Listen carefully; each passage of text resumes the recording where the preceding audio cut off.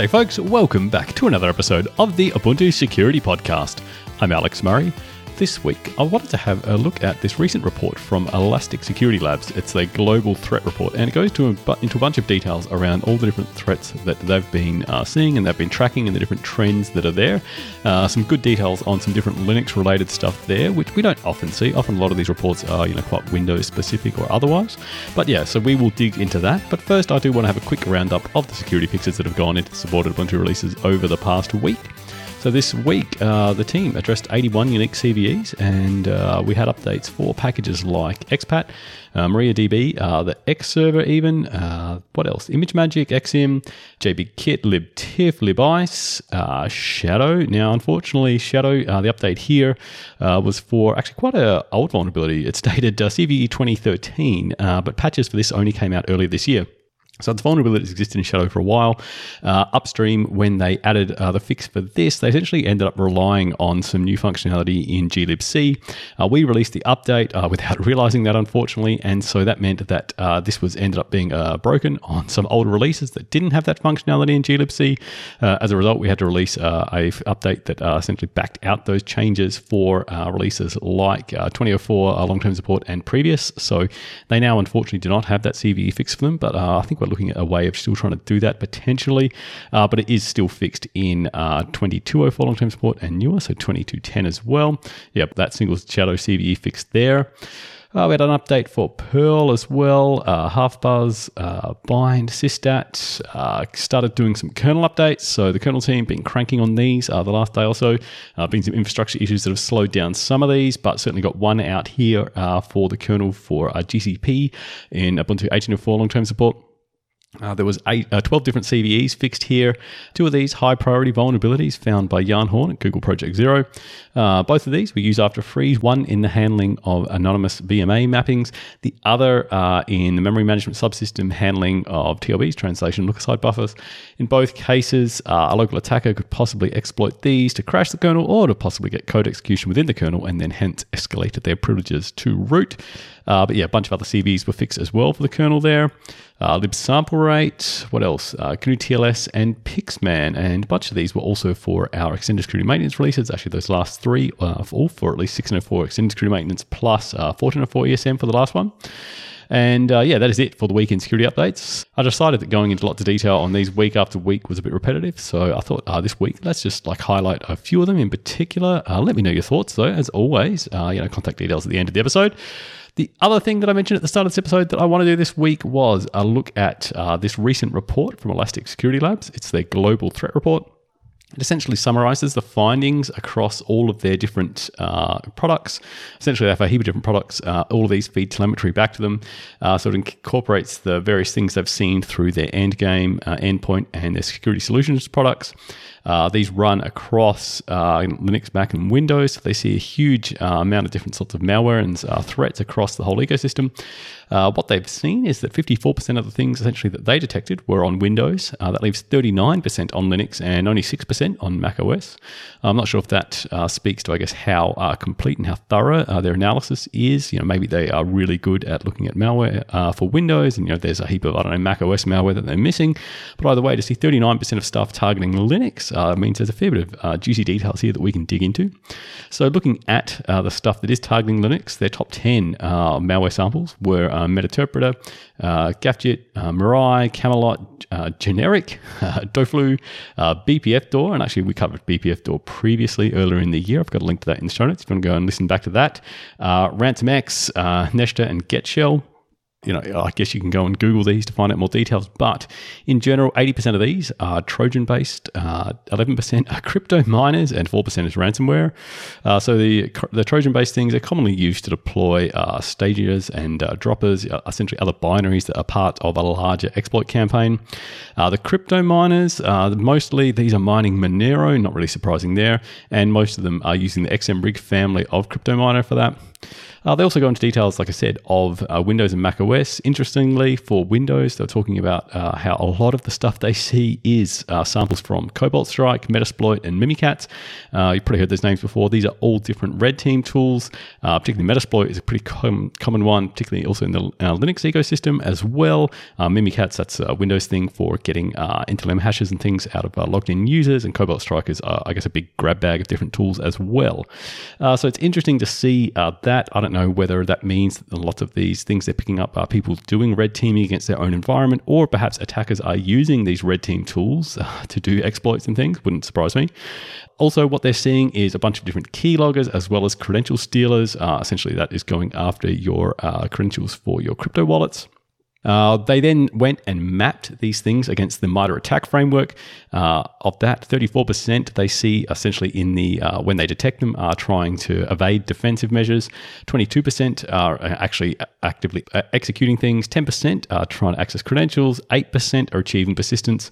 7% doing command and control. 6% privilege escalation, and 4% doing initial access. And there's a long tail of other behaviors that they're seeing as well.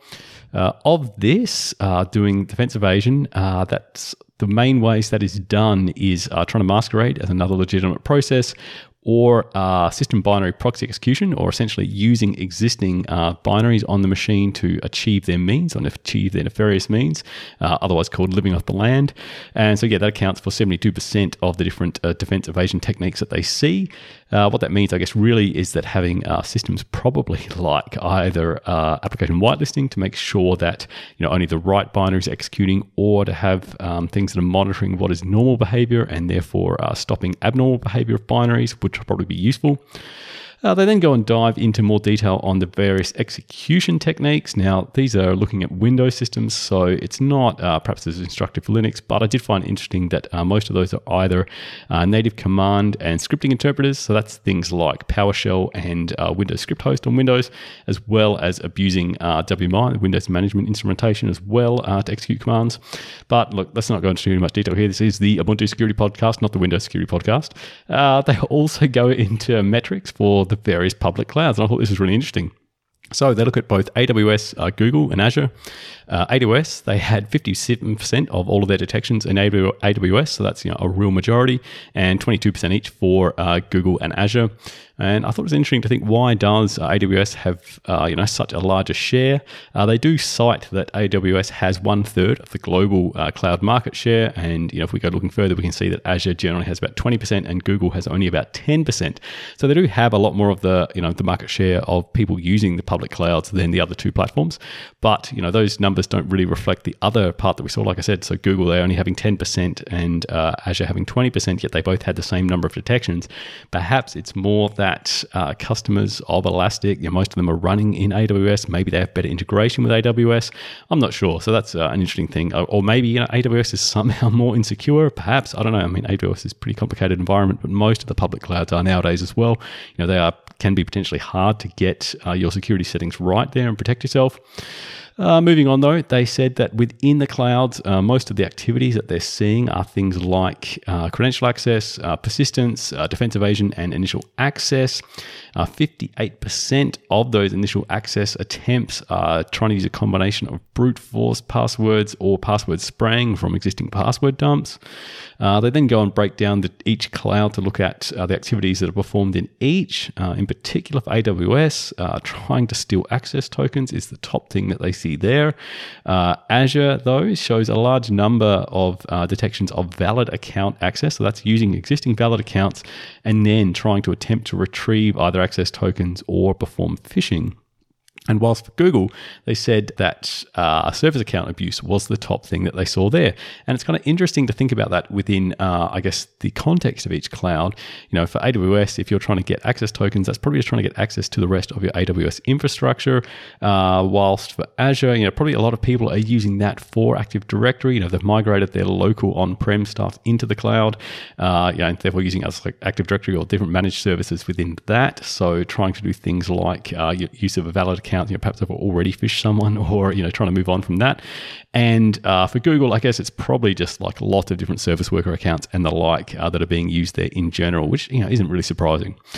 So then finally, they do actually then do a bit of a dive into 4 different, what they call threat samples, but it's either a mixture of actual malware or threat actors there. They do dive into, I guess, the behavior of these as well and the kind of things that they're doing. But finally, it then goes on to their forecasts and recommendations based on the whole report. Most of those are Windows specific, but one of them does predict that Linux VMs as used for back-end DevOps in cloud environments will become an increased target. Now, that's not really surprising. I guess we do see more adoption of Linux, particularly obviously in the DevOps space. That's really what Linux shines for.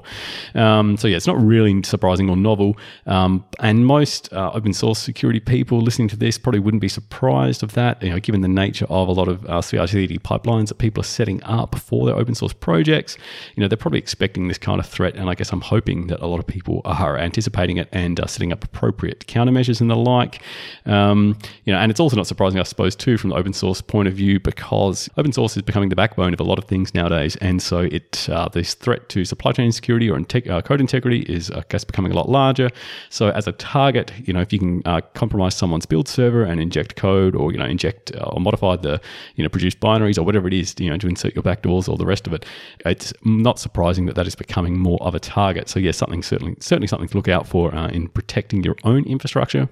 As always, I guess what this really comes down to, though, is having good security posture and practicing good security hygiene. Things like, obviously, configuring your services for least privilege, auditing various things that you have, knowing what you've got, where it's deployed, what's running, what configurations they're running in, that kind of thing. Making sure that you're deploying things with defense in depth, employing multiple different security hardening techniques or solutions. Even things like, obviously, making sure you've got monitoring and logging enabled so that if and when something does go wrong, you can potentially detect that, and you've got enough logs to be able to do your forensics afterwards. Do a good instant response to that to make sure that you can actually know exactly what's happened.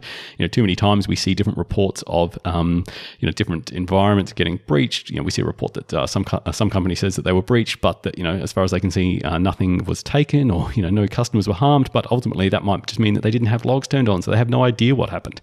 So you want to make sure that you do, so that you can have some idea of the impact that potential things are having.